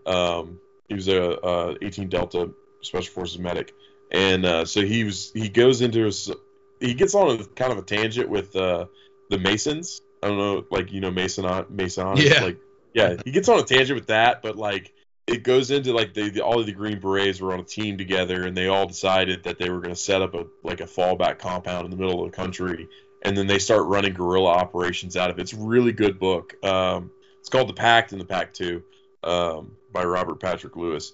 But it really goes into like one of the only ways I could see somebody invading the U.S. and it started with terror attacks in the U.S. by like sleeper cells and stuff, and then they invaded with the main force. But yeah, that's the entire point of the Second Amendment. Because you got to remember when the founding fathers were writing the Constitution, they had real fears of Spain and Britain crossing the ocean. They had no idea they're coming, and they just land on their shores with a huge force and start taking back the colonies or taking over America. So they had to have something in place to actually fight against an enemy. Because I mean, really, up until the Civil War, the military was not very big. And then after every major war, it downsizes dramatically. Well, then you had to think as well, too, like at that time, like the major powers, Spain, France, and Britain, already had launching points on all 3 of our borders. I mean, Spain had Florida, France had, the Louisiana and everything west of the Mississippi, and then, Britain had Canada. So I mean, at any point in time, they still could have come over and took us back over. And especially, people say France was our ally after the Revolutionary War, but, we got into shit with them really fast just because of the fact that, they were saying that we, owed them a whole lot more than what we owed them. And then they were literally taking sailors off of our ships and pressing them into the French Navy. the French only helped us in the Revolution because they wanted to stick it to Britain once. Oh, because of the fucking we call it the French and Indian War, Wars. but they called it something else. I can't recall. But yeah, 7 Years' War. Yep, there you go. Yeah, I love history. I really do. I took my undergrad in history. Yeah, my undergrad was in engineering, so I didn't have any time for fun or football, and I'm a big football fan. But I went to UCF, and I was at UCF when they did the quote national championship run. And, oh my God, are you fucking serious? Yes, it was wild. Like, I was at UCF when we were winless, and then I was at UCF when we won 2 undefeated seasons in a row in 2 years. So like it went from a winless team to an undefeated team in a very short period of time. But that and my brother is a police officer in Tallahassee, and we've always liked Florida State as well. Yeah, well, I don't know. Just remember, Florida State, they beat Alabama and Auburn. When? Like 20 years ago? Florida State beat Alabama in like 2008, and then they beat Auburn in the national title in 2013. Well, I always got 2 favorite teams, Alabama and whoever's playing Auburn, so I'm good there. I tell you what, is it called the Egg Bowl or is it the Iron Bowl? Iron Bowl. The Egg Bowl is Mississippi State and Ole Miss. Ole Miss, yep. I love college football. Like this last year, college football was a little rough for me. It wasn't very good watching. It was weird. Yeah, the last 2 years have been weird, but pro football has gotten better for me watching it in the last couple of years. And as far as pro teams, like I like whoever is winning. Yeah. I'm not like a diehard fan. I mean, I've been to a bunch of Tampa. I was actually at the game that Tom Brady threw his 600th touchdown pass. That was fun to watch. But nice. Yeah. I keep football. up more with players in the NFL than I do with teams. I tell you, if we can get sports betting, we had sports betting here in Florida. We don't have it, but we had it there for a short period of time before they got an injunction filed against them. And it made the game so much better. Like throwing a little like dollar bet on something like a game, you watched it and you actually cared. Yeah, I enjoyed the hell out of it. Well, I finally got my laptop up and working, and I think just like the last 2 big stories, because getting run along pretty well here. The last 2 stories I wanted to talk about are the ATF mass denial of E-Form 1s. And that are Form 1s, not E-Form 1s, but Form 1s. And if you don't know what Form 1s are, we've been talking about the NFA. You can actually buy a suppressor kit or make a suppressor if you want to. Through different things. You just get the baffles and then maybe get like a housing and get it serialized, and that's what you'd Form 1. You'd send it to the ATF. You still got to pay your $200 tax stamp, but you can't put it together until you get back your tax stamp. So the ATF has just had a mass disapproval of all pending Form 1s. Now, there's been a whole bunch of shit about it because basically, there's been talk that the ATF is going to, come out with a lot more different rulings, whether it be braces, binary triggers, or Form 1s. And, there's a lot of talk and a lot of discussion of what's going on. And basically, there hasn't been a whole lot of reasoning coming from the ATF for these. Do you own any NFA items there, Ethan? Oh yeah, I don't do the short barreled stuff because I like velocity and it's king, but I have several suppressors. So I've actually got a few in what we call jail, but I've got a few waiting, and I'm sitting there and I'm like, it's been 6 months, like hurry up. So the whole, and I know a few people that Form 1 stuff and it never works out good for them because then they don't know how to drill a straight hole. Yep. Yeah, but I don't understand what is going on at the ATF right now, because between the rare breed stuff, the what is it, force reset triggers. Force reset trigger, yep. They did that whole like rule change they were trying to get through that you hadn't heard anything about in a while. Was with the braces, and I believe there was like P80 ghost guns in there too. Yep. I remember commenting on them when they were on the registry, the federal register, yeah. So I mean, it's there's something going on at the ATF, and they're planning some stuff. I think that's going to be real bad for everybody involved, and it's because they're emboldened by a liberal administration. It is definitely, like I said, strange times. I mean, with all the shit going on, why would, I mean, it almost makes you wonder, you know, since they didn't comment on it, honestly, knowing government, it can be boiled down to one of two things. Either somebody pressed the wrong button and just massively denied everything, instead of maybe deny like one, instead of hitting reply, he replied all. Or, Yeah. you know, something is going on, and they didn't want to talk about it. So it's just a whole lot of what the fuck.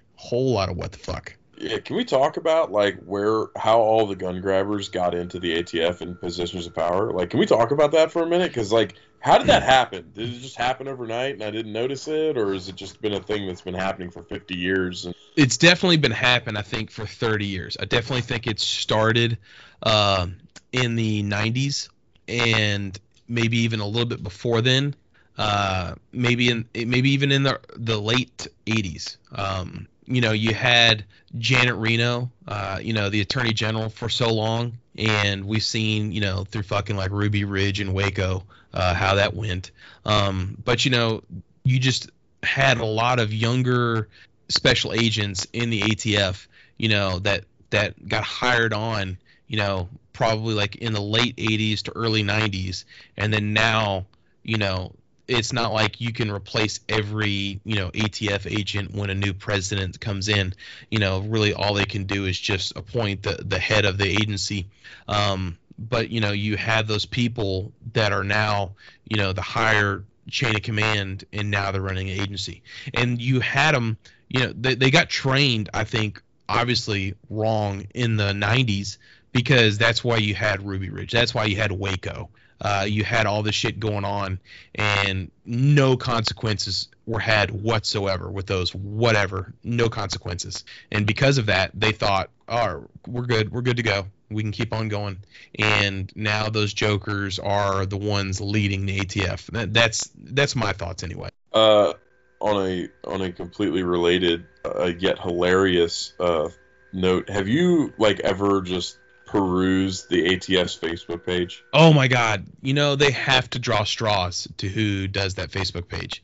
It is so glorious. Like, anytime that they post anything, it's like just a bunch of shit posters just going, Ruby Ridge forever. Like, and what about Waco? Like, well, the fact that they just like re-celebrate, or, you know, like a memorial for the ATF agents that were killed at Waco. I'm like, are you that fucking like just dumb? The best was like when they did the 50th anniversary of the ATF, and all of the comments are like are like 50 years of fucking Fourth Amendment violations. Yeah, it's really funny to me that people just hate them. And it doesn't matter what it is. It could be just like, hey, you know, the ATF is closed today for President's Day. Well, fucking the presidents, you know, the 17 or 1800s wouldn't want you around. You know, our first president, George Washington, would think you're a disgrace. It doesn't matter what the fuck they post. People are always going to come rake them through the coals. Oh, I love it. That, and if you're in like a gun group on Facebook and like they have the little ATF man meme that pops up. Yes, all the time. I'm not a huge fan of like stupid ass gun parts, but that ATF meme where in the ejection port cover, where it's like as soon as you flip it open. Yeah, that one's pretty good. I like that one. Yeah, what you got there? How long is that right there? There was a video that a buddy of mine shared with me. It must have been a TikTok or something. It's a short form content video. It was like an ATF agent walking through the woods and a dude shooting in the background, and the ATF agent yells, he goes, how long's that barrel? And the guy yells back, are those level 4 plates? Yep. And the dude's like just fucking runs. I thought it was hilarious. I got the dark humor on me. I love the meme like culture. I enjoy the hell out of it. Hell yeah. So the ATF's up to their old shenanigans. Something's gonna have to break with the ATF. And I think the only way the ATF is ever going to change is either through the legislature or in the courts. If they start getting struck down in courts, and there is an important Supreme Court case coming up here soon on firearms, that if, you know, that goes one way or the other, the courts is the only way that the ATF's ever going to. I think. I mean, you could probably legislate around it, but I mean, also as far as like having a bunch of tax stamps, if the ATF was directly supplemented with the tax stamp money, you think they would probably approve those faster. I was about to say process them a fuck ton faster. Yeah, now Absolutely. all your tax stamp money goes into like a slush fund for the government. So like there's no incentive for the ATF to like actually go fast on any except for cash jack. Yeah, absolutely. Well, with that, let's go ahead and wrap up the main segment and start getting into the gun gear news and reviews. I got my ties in the projects. Who finna stop me? Good luck, okay. Cross me, then you bound to get touched, okay. Hitman in the cut with a hammer, hey. I feel like Tony Montana, hey. Wake up, get The first thing I'm going to talk about is comes to us from the Firearms blog, and it talks about Sestava Arms USA now offering factory California compliant M70, and basically what this is basically that stupid little piece of plastic that looks like a fin on the back of a grip for their M70. I understand. Because California is a great, it's a huge listening audience for this show. I understand that, but it's still so stupid. The shit that you guys have to go through to get around your fucking draconian gun control laws to make your gun look that fucking stupid. The Monster Mash grips and the freaking what's that thing where they have to break the action open to pull a mag out, or the mag blocks, and Yep. There was one that was actually kind of interesting that they had like somehow the law had required them if the trigger was in a certain place and they moved the trigger on an AR and got around all the laws. I thought that was kind of cool. Yeah, it's fucking wild. The new thing from Firearms blog talks about a new loadout bag from Elite Survival Systems. Now, I have a really nice range bag from Midway USA. It's like their brand, but it's like their whatever the highest, it's like a highest priced one you got. It's like a bunch of different pockets and shit. And I will say, oh, excuse me, shit. But a nice range bag can fucking make your range day trip so much better. It is. I mean, it's one of those simple things that you really don't think can make that much of a difference. You just have like a duffel bag versus a nice, like, actual bag that's made dedicated for range use. But it is a difference, and it is fucking gorgeous and wonderful. What kind of range bag systems do you have when you hit the range? Well, so if I'm testing something I design, I'm gonna have to bring spare parts and tools to make sure I can fix it on the fly. A lot of my range bags I've actually gone really simple. I have a basic toolkit, fix-it sticks, a big fan of those, a basic cleaning kit, a couple different lubricants, and extra mags in case I break one. That's my normal range bag. And then when I'm shooting PRS, I do everything out of a backpack in PRS. So I'll have one or two support bags, but I try not to carry too much stuff. And I've gotten to the point where my range bag has a stapler and my targets, a couple mags, and I throw whatever ammo I need in it, and then a couple small tools. Yeah. I do like a lot of firearms instruction. So I will have, normally when if I just have like my personal range day, like I'll just have like my normal range bag that's maybe, I don't know, like 18 inches long by 8 to 9 inches wide, and but if I'm out for my instruction, I got like a huge like fishing tackle box of like different little parts, cleaners, if in case like one of my students, something breaks down of theirs, we can easily get it fixed then and there, or like for some fucking reason, we just got a bunch of new Smith & Wesson M&P 15s, and about like 5 of those fucking front sights have fallen off, and it's just because they weren't, tightened very well, so I put like a little bit of a Loctite on there, not like a super strong one, and then fixed all that. So that's normally what I carry. But this right here, the MSRP is $159.99, which isn't too terribly bad. I know it's a little bit sticker shock, do you think, for a bag, but I mean, it's got a lot of nice features on it. Something I particularly like about is the target storage system in there. It's like the way the bag completely flips out from the top and then all the way unzips on the side and then it completely lays out, it makes it nice to where you don't got to fold like targets, like bigger targets, 4 to 6 times to make sure they fit into a range bag. It kind of, maybe fold them in half or fold them, in half twice, and then you're good to go. So you don't have like a huge, a bunch of creases on your target whenever you hang it up and make it look all fucked up. Yeah, this bag is actually really nice. Of course, when I'm doing my match stuff, I like to have as small as a footprint as possible. It's actually funny. I've actually gone and my mother's very good at sewing, so I go up to her and I'm like, hey, I need this. It's just a little bag. It's got a zipper and a handle. That's all I need.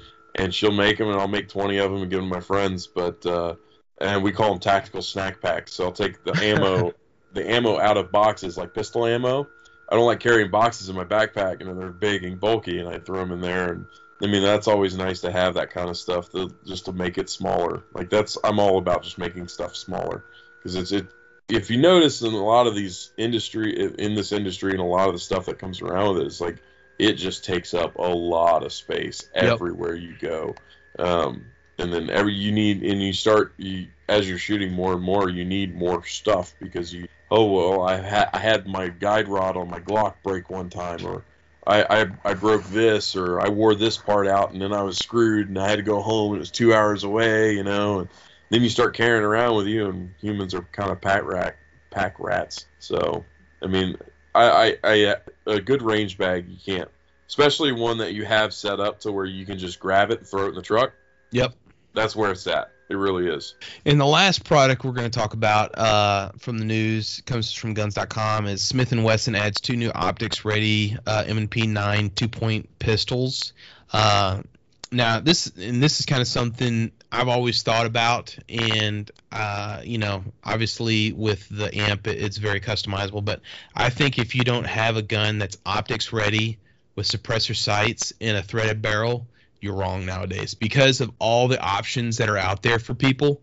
There's just so much that you could do to customize a pistol, and honestly, what does it take extra to add that stuff to a design of a pistol? So the fact that they come out with 2 new optics ready pistols and the 2.0, it's really nice, just because of the fact that optics are becoming more prevalent. Now, if I remember correctly, the amp pistol comes with the optics cut slide, right? Yeah, so it's cut for a red dot, specifically if it fits the Trijicon RMR footprint. Now, that being said, we are planning on offering different optics cuts, because I've spent a lot of my time setting up the different optics. So we cut everything except for the Aimpoint. I think it's the Acro. Yep. It's the only one I have not cut for yet, but I've cut every other optic on the market on a slide. And as far as machining goes, it probably takes us maybe 1.5 minutes to 2 minutes to put an optic on a slide. Like, it's 4 tools. It's not that hard. I mean, in different optic now, different designs, you have to take into account that there are patents on optic designs. Like Glock has patented the MOS cut, and Zev patented threaded posts for some reason, but I have to deal with it, so it makes me angry. So it takes nothing to put it on there. The biggest pain that I think that these companies see is they're set up to make one thing a million times. Yeah. And when you change anything, it screws up a lot of stuff. That, and they have to now provide 2 screws and a plate to fill that gap. Now, we make our plates out of aluminum, and we just buy the screws, because I'm not making a screw for an RMR plate that somebody's going to immediately take off their gun if they have any sense. It's just an anecdote on the amp. I was trying to shoot for accuracy, and I'm using iron sights, and I'm getting normal Glock sized groups, and I'm like, this thing should be shooting better. I threw a red dot on it and shot 1 hole. I was like, oh, there we go. I just had to put the right equipment on. Now on the amp, our initial offering is going to be standard height sights, because everybody likes the sights that they like, but it's Glock sights. You can throw whatever on there. I'm a big fan of lower third co-witness on a red dot. Yeah. And I also really like, and I haven't been able to convince anybody to do it yet, but putting the rear sight in front of the optic, I'm a big fan of that. If you haven't shot a gun like that, it's pretty life-changing. Is it really? So your dot is your primary optic. Now your dot's never interrupted with a sight.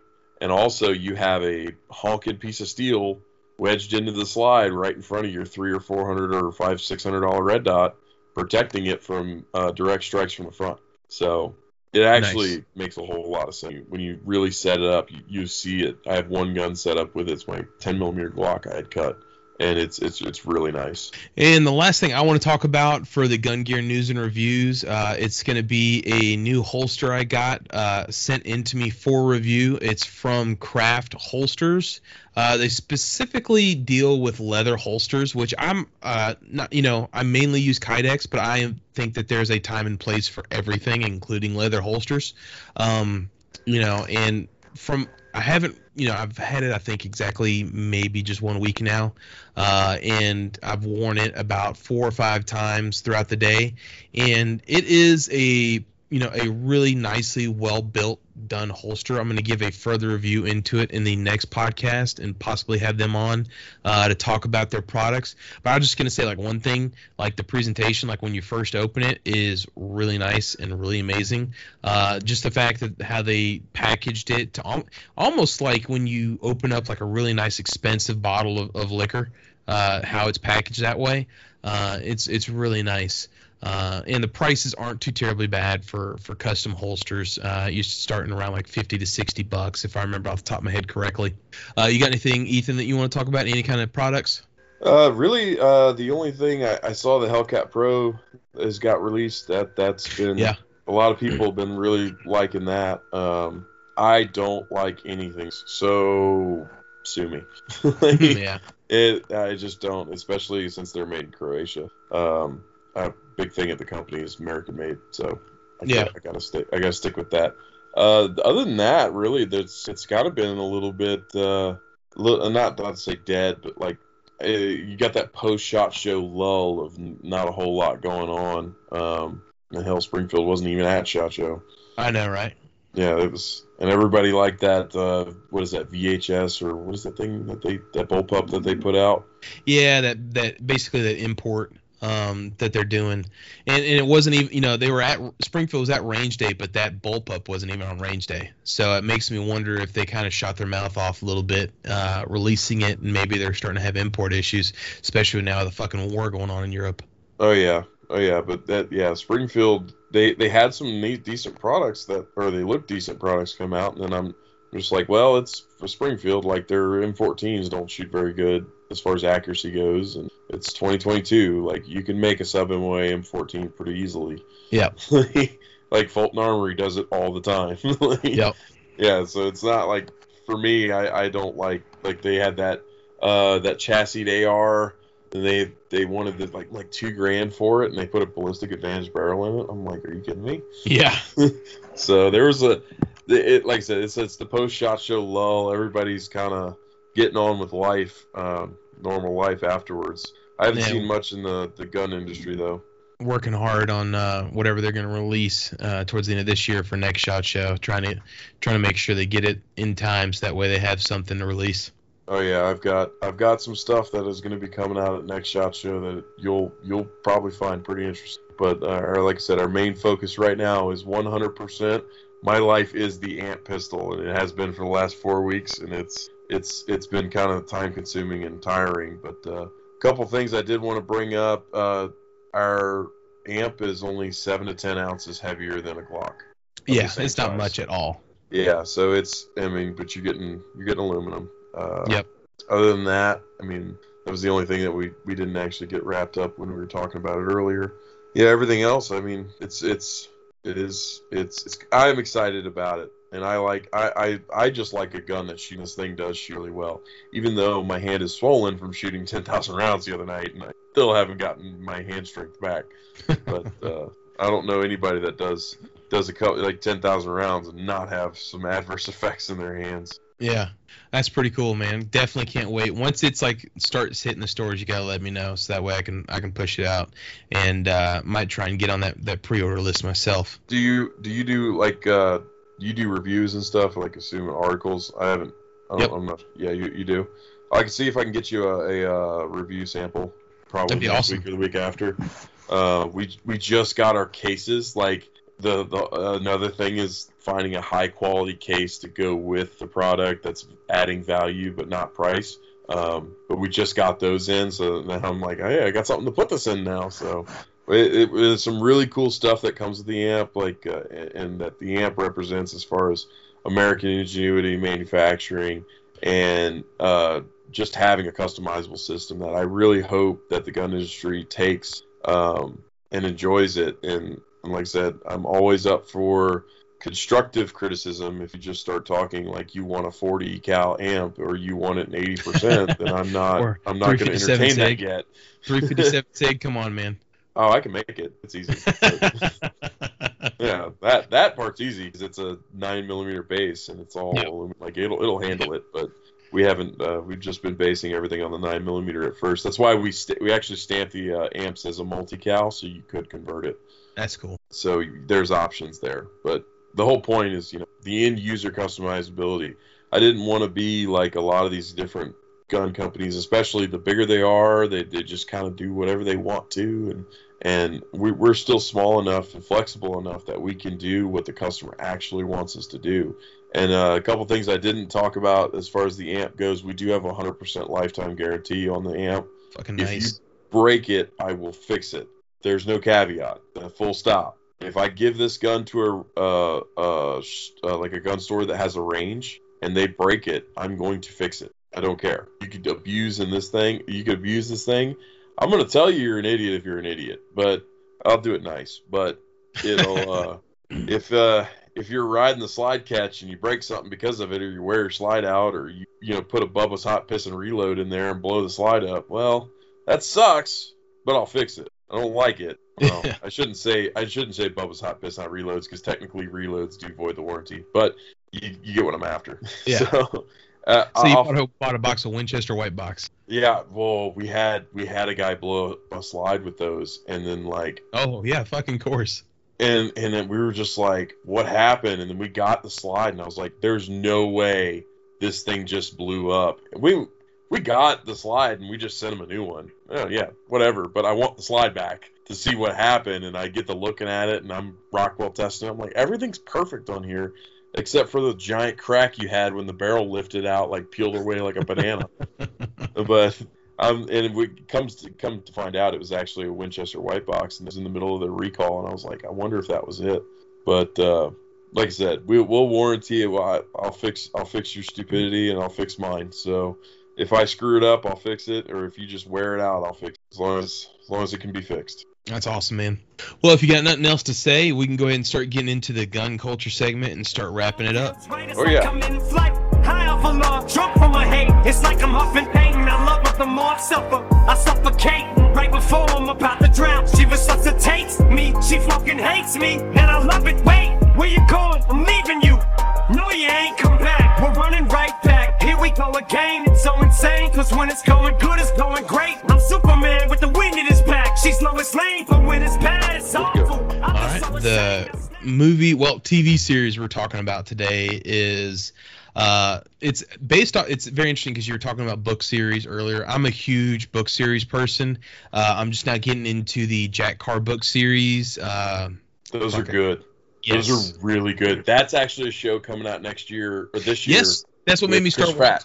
Yes, that's what made me start reading it, is because I knew the show was coming out. So I was like, this sounded really good. So I started reading it. Just almost finished with the first book. There's another series that I really liked called Going Home. It's like an EMP event hit, like a mass coronal, hit, and all the electricity went out. I'm a huge fan of book series. Monster Hunter International. I'm a huge fucking Monster Hunter International fan. I've never heard of it, but I'm gonna check it out because I'm a sucker for post-apocalyptic style books. I love them. I can't handle it. If you ever the Remaining series by DJ Molay, that is awesome, and the follow-up is the Hardened series, which is way darker, and I'm all about it. Yeah, Monster Hunter International is about what if fucking vampires and werewolves and shit were real, and then there's these teams of people that go and hunt them down and kill them. It's really cool. I'm gonna have to check that out. I got some credits on Audible, so I listen to audiobooks while I'm designing stuff, and yep. It just helps me work. more efficiently because it's quiet. I normally do both. Well, and I have terrible tendonitis, and so I always got to have something in the background. So it's always either like a podcast, an audiobook, music, and then I'll read. I still love reading normal books, but it's fucking something getting old. Got glasses like 2 years ago for the first time ever, and I just was putting them on today, and I was reading them, and I was like, fuck, I think I'm gonna have to go back and get a stronger prescription because I was just getting headaches and shit. But anyway, this series, if you haven't seen it, it's on Amazon, and it's called Reacher. Now, it's not the bullshit movie that Tom Cruise was in. I was about to say that movie was total garbage. Yeah, I mean it was an action flick, which okay. Wasn't it there 2 movies? Yes.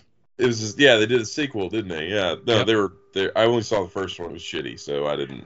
But I mean, if you've ever read the books about Jack Reacher, I mean, Jack Reacher is an imposing dude. Like, he's fucking tall and big, and he just looks like a shit brick house based on the books.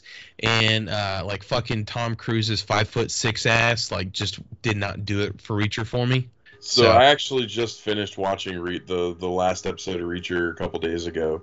And that was really good. There was only a couple things I really had problems with, and it was the entire time he was in Iraq walking around with a freaking soft cap on and out in sector by himself. I'm like, what are you doing? You're going to get shot in the face.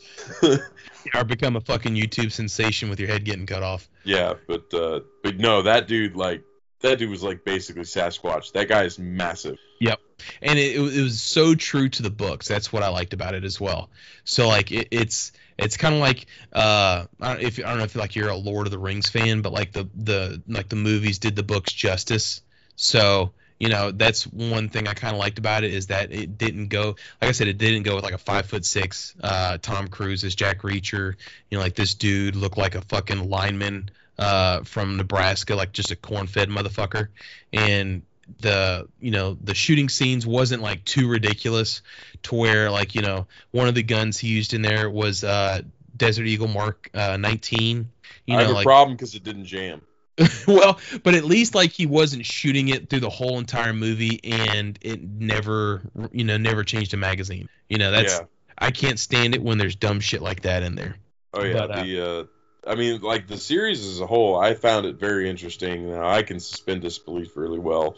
The Desert Eagle not jamming kind of made me upset, but it is what it is. Yeah, and it was cool because there's also some cartel stuff in there. Which to me, I mean personally, just not get too much into politics, but I think cartels are the biggest threat to our borders. Outside obviously of just general terrorism, cartels just running for fucking lawless to the south of our border is terrifying. Yeah, but cartels will run a terrorist across if he pays them. They don't care. Yeah, exactly.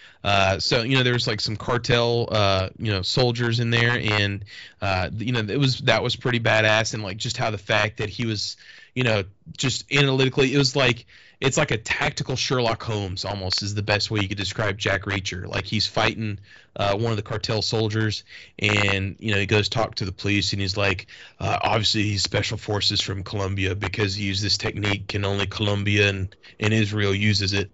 And he didn't look Israeli, or it was some bullshit like that he was mentioning. And is like I said, it's pretty cool. And if you ever read the books, it's very kind of true to it. So yeah, it's very American Sherlock Holmes, yes. It's just Sherlock Holmes with a giant guts, really, and big muscles is what it comes down to. Yep. Now I'm a big fan of Sherlock Holmes. Now that I love that stuff. Yep. There's Glock 17s in there, Glock 26, 1911, the Smith & Wesson 5946. Now, I love the Smith & Wesson 5900 series model pistols. That's so fucking, I mean, besides a Beretta 92, it is so fucking iconic to me of the 90s, in my opinion. And they're actually very fucking sweet guns. I've shot a few of them, and I love them. You ever shot a 5900 model, 5900 series Smith & Wessons? Actually, no, I haven't. I've never even actually held one. You're probably a little older than I am, but how old are you? 30. I'm 30. Not too terrible much longer. I'm 30. I'm 32, but okay. all the years trying to blend together. But like, this is a quintessential late 80s, early 90s cop handgun. Yes. Like, it's in all of them. Hawaii 5.0, you know, Yep. like it goes crazy with it. Yeah, and of course, those guns are used by the police in the Reacher series. This one's pretty interesting. There's a Sig Sauer P232 in there that the FBI agent has. Yeah, you don't see those a lot. No, and when I saw it initially in the series, I thought it was like a Walther. But yeah, it looks like a Walther 38. Yeah, and then go through imfdb.org, which of course is our source for all of our, series and TV shows. They said it was the Sig P232, and I thought that was pretty interesting. There's a Smith & Wesson Model 60 in there, which those are pretty nice. And then, of course, for shotguns, you got a Remington 870, which is, of course, what the police use there, a Mossberg 500. Mariner, and then a over-under shotgun, because they did some skeet shooting in there, and then an M4A1 rifle and some AKMs. Other than that, that's pretty it. But I mean, I really enjoyed this series. I mean, if you're kind of like me, during the weekends, you know, especially when the weather's super shitty, and you can't do a whole lot of other things, you know, that's something I go do. And then I've been sick as fuck this past week, and, you know, haven't been able to sleep, so I'll get up and watch something.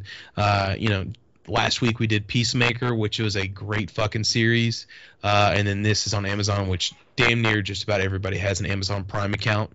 You can go check this out. Amazon's kind of killing it with series here lately. So this is a good one. There's the new Lord of the Rings spinoff series is coming out on Amazon. I think it's Amazon.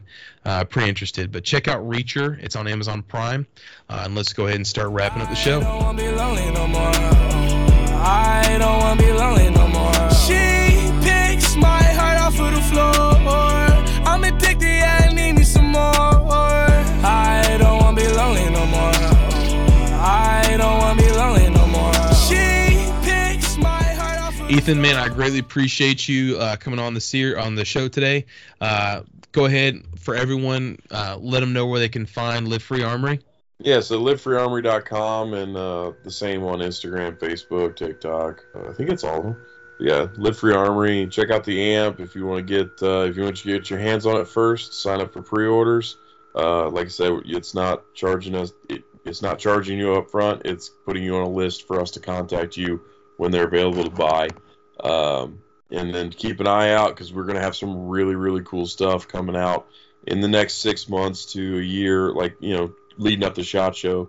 We're developing a few products. We're just starting some new projects that are going to be really, really fun, I think, especially for the shooting sports, that, you know, rifle stuff, pistol stuff. You know, we're going to try to expand the amp line as we get launched here.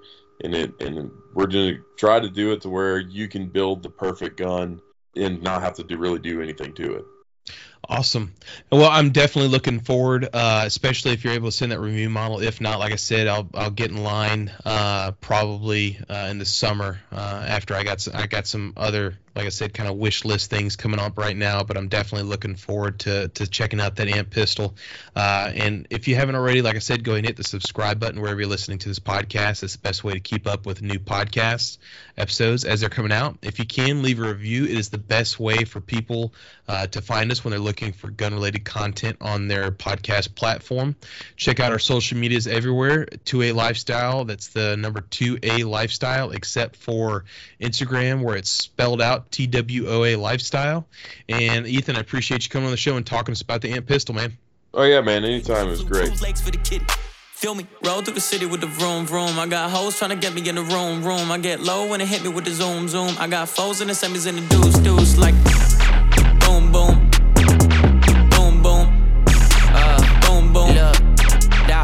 Look, my brother finna get it in blood and you gotta pay for it. Finna hit the bank in a minute to get a bankroll.